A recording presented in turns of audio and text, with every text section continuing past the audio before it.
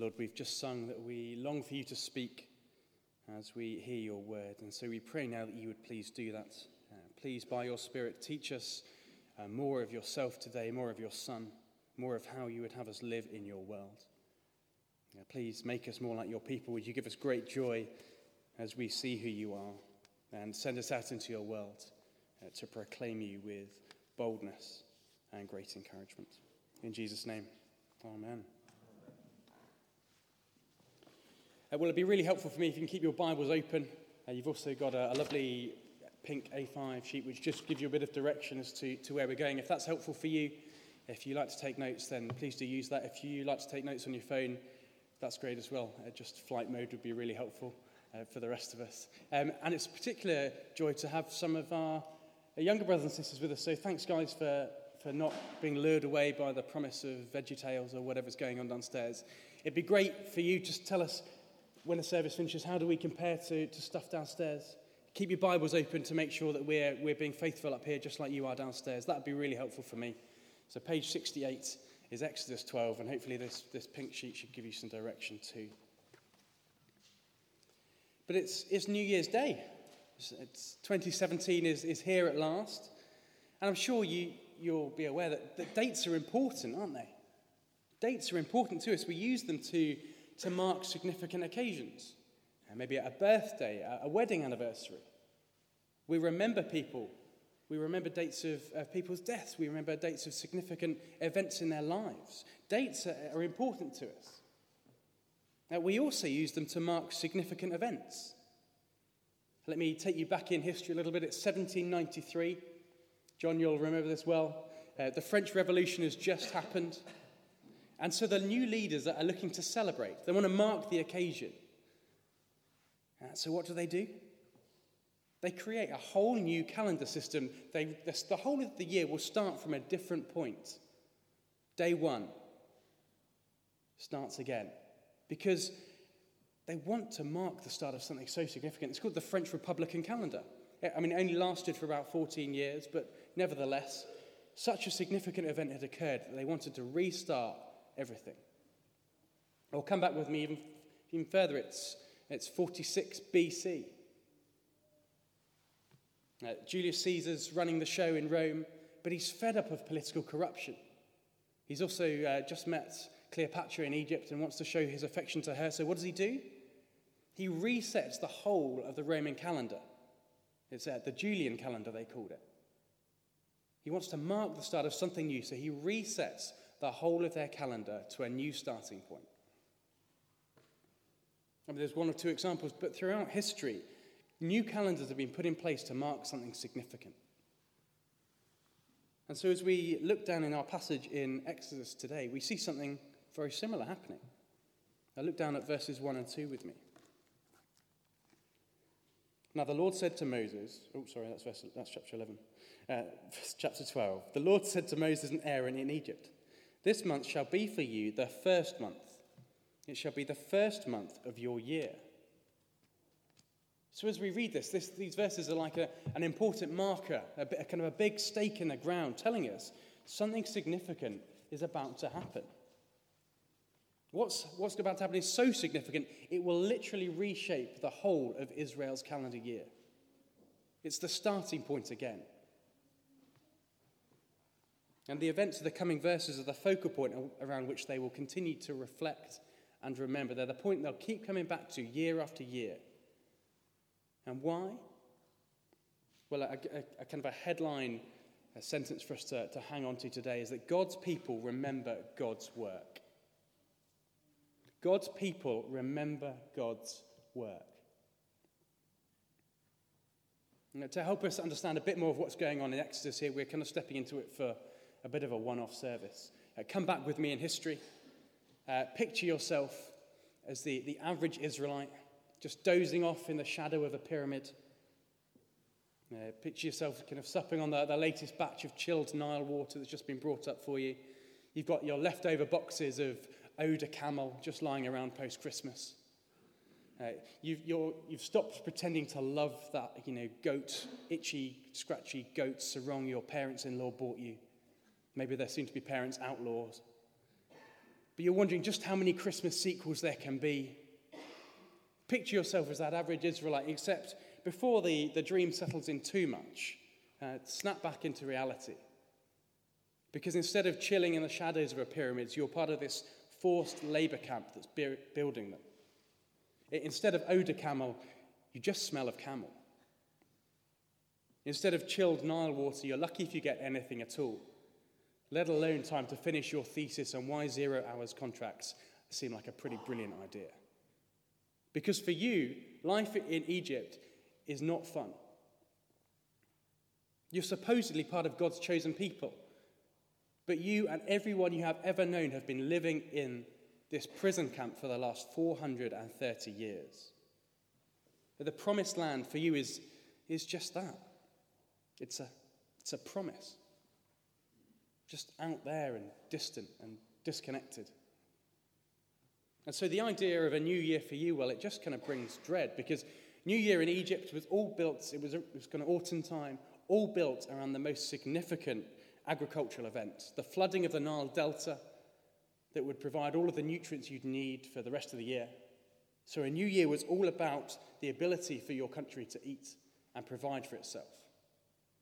So the locals would pray to their gods of the rivers and the sky and fertility. But for you, it's just signals the start of this brutal season of ploughing and sowing and planting up and down the delta year after year, again and again, every year for the last 430. And so verses 1 and 2 here are that big flag in the ground. Now your God's shown up. He's indicating a change. He's about to act, to do something to rescue his people from this situation. He's about to move the pieces on the board so significantly that you will reset your whole calendar year to mark this as the starting point. This month is to be for you the first month, verse 2, the first month of your year. If you know the story of Exodus at all, then you'll remember that there's been this back and forth since chapter 7. God says to Pharaoh, let my people go. Pharaoh says, not a chance. So God says, well, if you don't, there's going to be the plague. Pharaoh says, not a chance, plague, promise, plague. Back and forth again and again and again. God continuing to speak to Pharaoh and say, let my people go. And Pharaoh keeps saying no, and then another plague comes. And then this has happened 9 times by the time we get to chapter 12. And then there's this final promise of death. Something that will impact all in Egypt because of their refusal to listen to the Lord. And we're just jumping in here at a little bit of a snapshot, but I guess it might seem strange that there's this final promise of death, but it's not a new thing in God's story. Death has always been this punishment for rebellion against him, right since the opening chapters of Genesis. It's something reiterated time and time again. Just in the previous chapter in verses 4 and 5. Pharaoh and all of the people have just been reminded, you refuse to obey God, you keep rebelling against him, and this is where it leads. The previous chapter had been all about the Lord warning this was to come. But if you're the average Israelite, I guess you can somewhat be caught in two minds here, because freedom sounds like a brilliant idea. Freedom sounds like an excellent idea, but despite being part of God's chosen people, in a very real way, you're no different from the average Egyptian. If the punishment for sin is death, well, you're not safe either. And so we arrive at chapter 12. We get this big stake in the ground with the first 2 verses. Something is going to happen. And so we're going to spend a good bit of our time digging into those verses now to see how the Lord plans to save his people, how he plans to deal with that conundrum, and why it is so significant that they should shape their whole year around this as the starting point. On this pink handout, you've got a bit of a chart that I hope is helpful. I just found it helpful in putting the pieces together of the passage and how one bit flows to the other. It gives you a bit of direction. We're not going to go through each and every one of them, but it hopefully just gives you a bit of a framework. So the whole of Israel, the whole of God's people are told what God is going to do to remove them and free them from this slavery. Verse 3, a date is set. to give the people time to get ready. It's something for all of God's people to be part of and observe. Did you see that in verse 3? Tell the whole community of Israel. All of God's people are going to know about God's plan. And so verse 4, each family are told to take a lamb that will be sacrificed on their behalf. If they're too poor, if they can't afford one, well, God provides. He makes sure that everybody within the society, poor or rich, outcast or insider, are able to take part in this. You share with your neighbour. You make sure that everybody is covered and cared and catered for. Verse 5, the animals you choose must be year-old males without defect. The details here are slightly important. It can be a lamb, it can be a sheep or a goat. That doesn't matter so much, but it must be without defect, perfect and spotless. You can't just pick the runt of the litter that's about to die anyway. Sacrifice is to be costly, not to be done glibly or without care, without thought. Sacrifice is always to be costly. And God's act of salvation requires a response of due reverence from his people. Take care of them until the 14th day, verse 6, when all the members of the community of Israel must slaughter them at twilight. They say that the way you paint your house says something about you. The colours that you choose, the combination of them, apparently reflects your personality, your apparent satisfaction with life at the moment. They say the way you paint your front door says even more. Orange. An orange front door, anybody? Well, apparently if you did, you'd be a social butterfly who likes to entertain. Blue, you enjoy peace and value truth. Wood, you're generous and down to earth. Black, you're ordered and controlled. John, you've got a pink front door. That means you're a hopeless romantic. A white door, you don't have children. A pink and yellow polka dot door, you hate your neighbours. What you say, the way you paint your front door says something about you. So what about if your front door is painted blood red? Now, we might not think too seriously about the colour of our doors anymore. We take whatever's there when we buy the house, particularly if you're renting. But for Israel here, the colour of their front door is a big deal. The kind of blood painted around the door frame isn't just a personal choice. It's not kind of the fashion of the times. This kind of ancient Near East, fashion magazine, blood red is the way to go forward. It's not saying anything about their current satisfaction with life. It's a command from God to show they've trusted in his promise and that they've acted on his word. Their escape from this 10th plague is to be no accident. For them, the blood means life. It's the blood of the lamb that makes the difference. It's to be smeared on the two doorposts of the lintel around the top. It's a sign. It's a sign for them, certainly, but it's a sign for their God too. Because as he sees the blood, he will pass over their house. It's an act of faith for each household. It says that a death has already occurred. Blood has already been shed in this place. A substitute has already taken the penalty to mean that this household, these people, are free and safe. The way you paint your front door says something about you if you're an average Israelite, back in Exodus 12. And verse 11, once the lamb's been sacrificed, God's people to eat in remembrance, a kind of consecration for those who consume it, with their cloaks tucked into their belts, sandals on their feet, staves in their hands. The Lord has promised to finally act on his people's behalf, and so they're to be ready.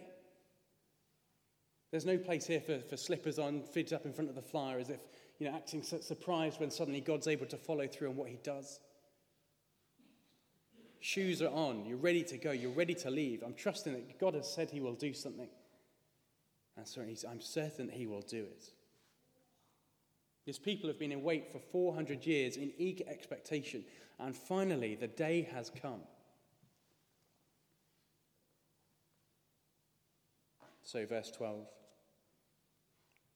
The promise, on that night I will pass through Egypt and strike down every firstborn, and I will bring judgment on all the gods of Egypt, for I am the Lord. But the blood will be a sign for you on your houses where you are. And where I see the blood, I will pass over you. If you skim down in your Bibles just to the end of page 69, verses 29 and 30, what happens? What happens is exactly as the Lord promised.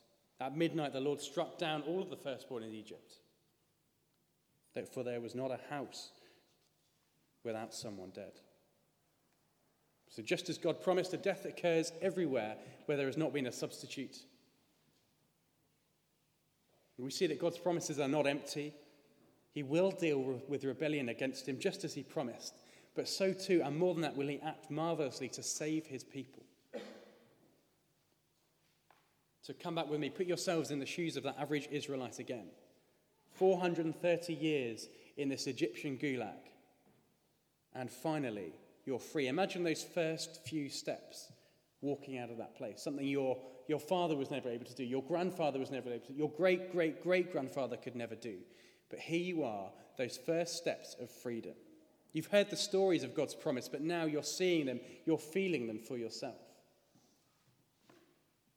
And verses 1 and 2 just click. God's people are to remember God's work. This Exodus event is to be foundational in the nation's history, to be celebrated annually. The whole calendar year will shift to start here, because this event for them is so significant.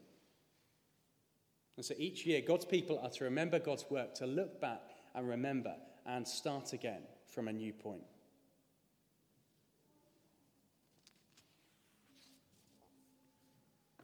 But I think more than that, God's initiative in rescuing his oppressed people in history, in Egypt, is a paradigm for how he works with the rest of his people too.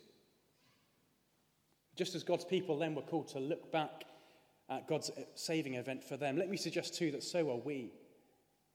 In St. John's, the 1st of January in 2017, in Hampstead, in England today.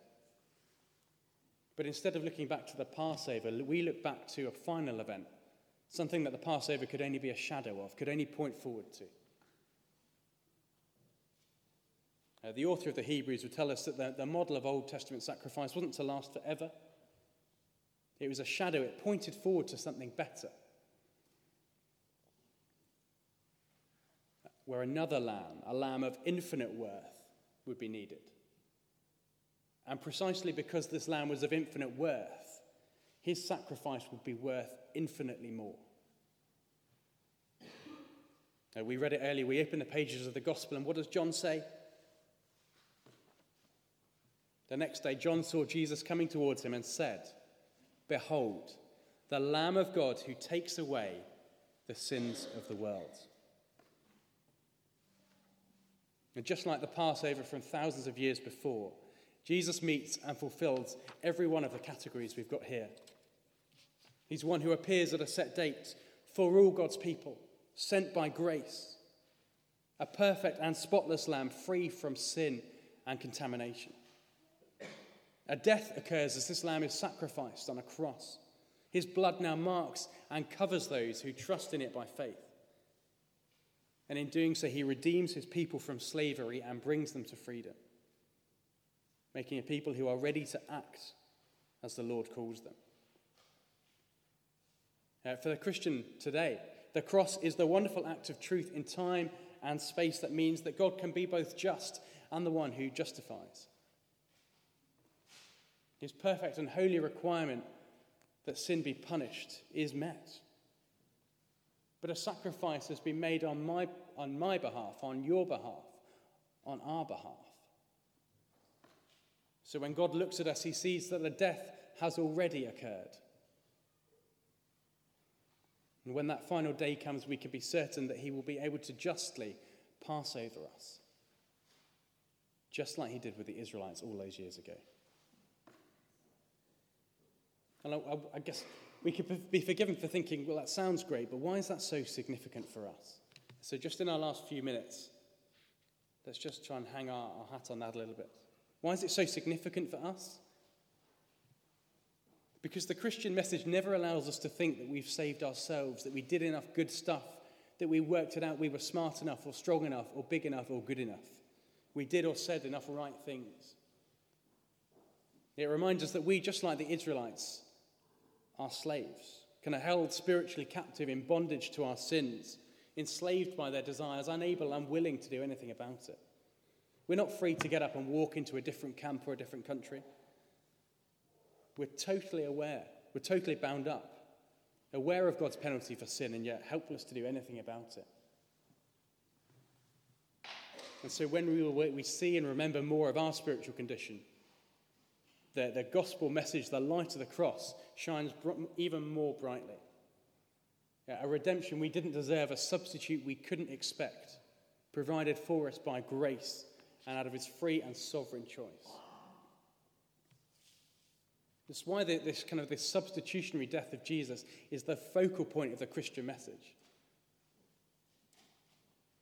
For Israel, God's saving action was so significant that it literally became the starting point of every year, of everything they did. They would keep coming back to this. And so for the Christian, for me and you, at the start of the new year, we too should reflect back on our true Passover at the cross and make it the foundation and the starting point that everything else stems from. It's to be that marker in the ground that we keep coming back to and reflecting on. The author C.J. Mahaney says, just really helpful words on this, that sometimes the most important things are the easiest to forget. Sometimes in the busyness and the chaos of life, it's just so easy to push on through without remembering the most crucial details, the most foundational things.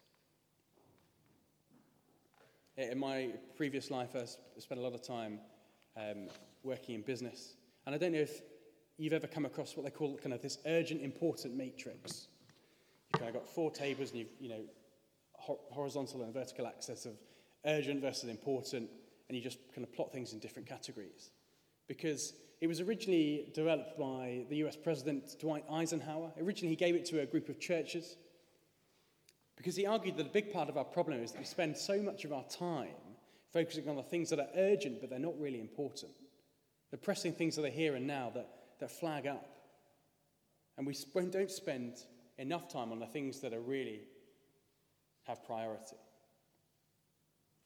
The argument that we need to determine the activities that are really important and those which are just distractions. And of course, we'd never say that we've forgotten the cross, but in reality, we can so easily just kind of move one step away from it. Like with each iOS update, we're just moving on to Christianity 11.2. It's still there in the background, but we've got something slightly bigger now. David Pryor would write, we'll never move on from the cross. We just move to a more profound understanding of it. Why? Because God's people remember God's work. So as we celebrate a new year, and I do hope it can be a celebration either tonight or today, let us look back to more than just 2016. Let us look back and remember this true Passover for us. To never let the cross slide into second or third place in our life. To never lay its message aside, to never move on from it. For it to be that marker in the ground that we come back to as a church family and as individuals again and again. And so as we close, let me just give a few things as what it might look like for us to do that intellectually, emotionally and practically. I guess intellectually, emotionally, it might mean a reassessment of our priorities, of the way we're going to do family life. It might be a reminder of the sins that we deserve, to take us back to that dark place to realize the reality of our spiritual change and freedom. It might lead to a great rejoicing in that freedom. The enemy is behind us. The Lord now leads us forward. Those first steps out of freedom. A renewed rejoicing in the hope of the cross. There are practically 3 ways we might do that. So maybe you're here this morning and you wouldn't call yourself a Christian. Maybe you're certain that you're not. Well, brilliant that you're here. Wonderful that you're here. Maybe 2017 might be for you the year where you look seriously about what is it about the cross that Christians take so seriously? What is it about its claims that claim to be so life-changing that it will be the starting point that everyone keeps coming back to? Maybe you'd like to meet up with the person you've come along with, go on the St. John's Christianity Explored course. That'd be a great thing to do. But I guess for most of us, we're Christians today.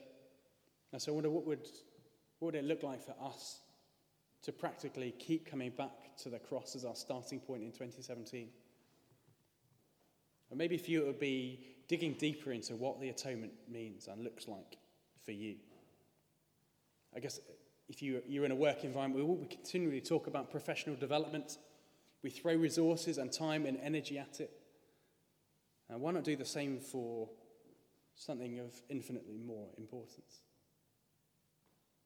Actively work at growing in our faith and understanding the heart of it.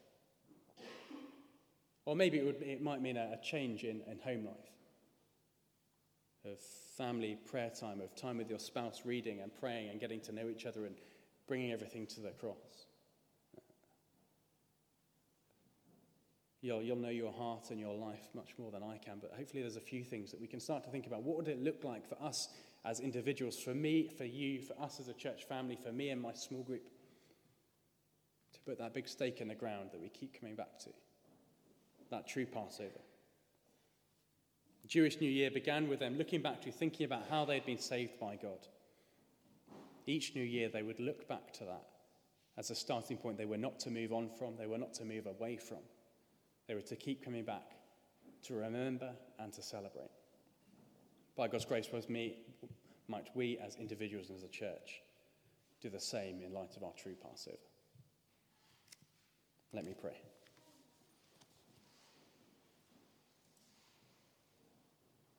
Heavenly Father, help us as your people to remember your work.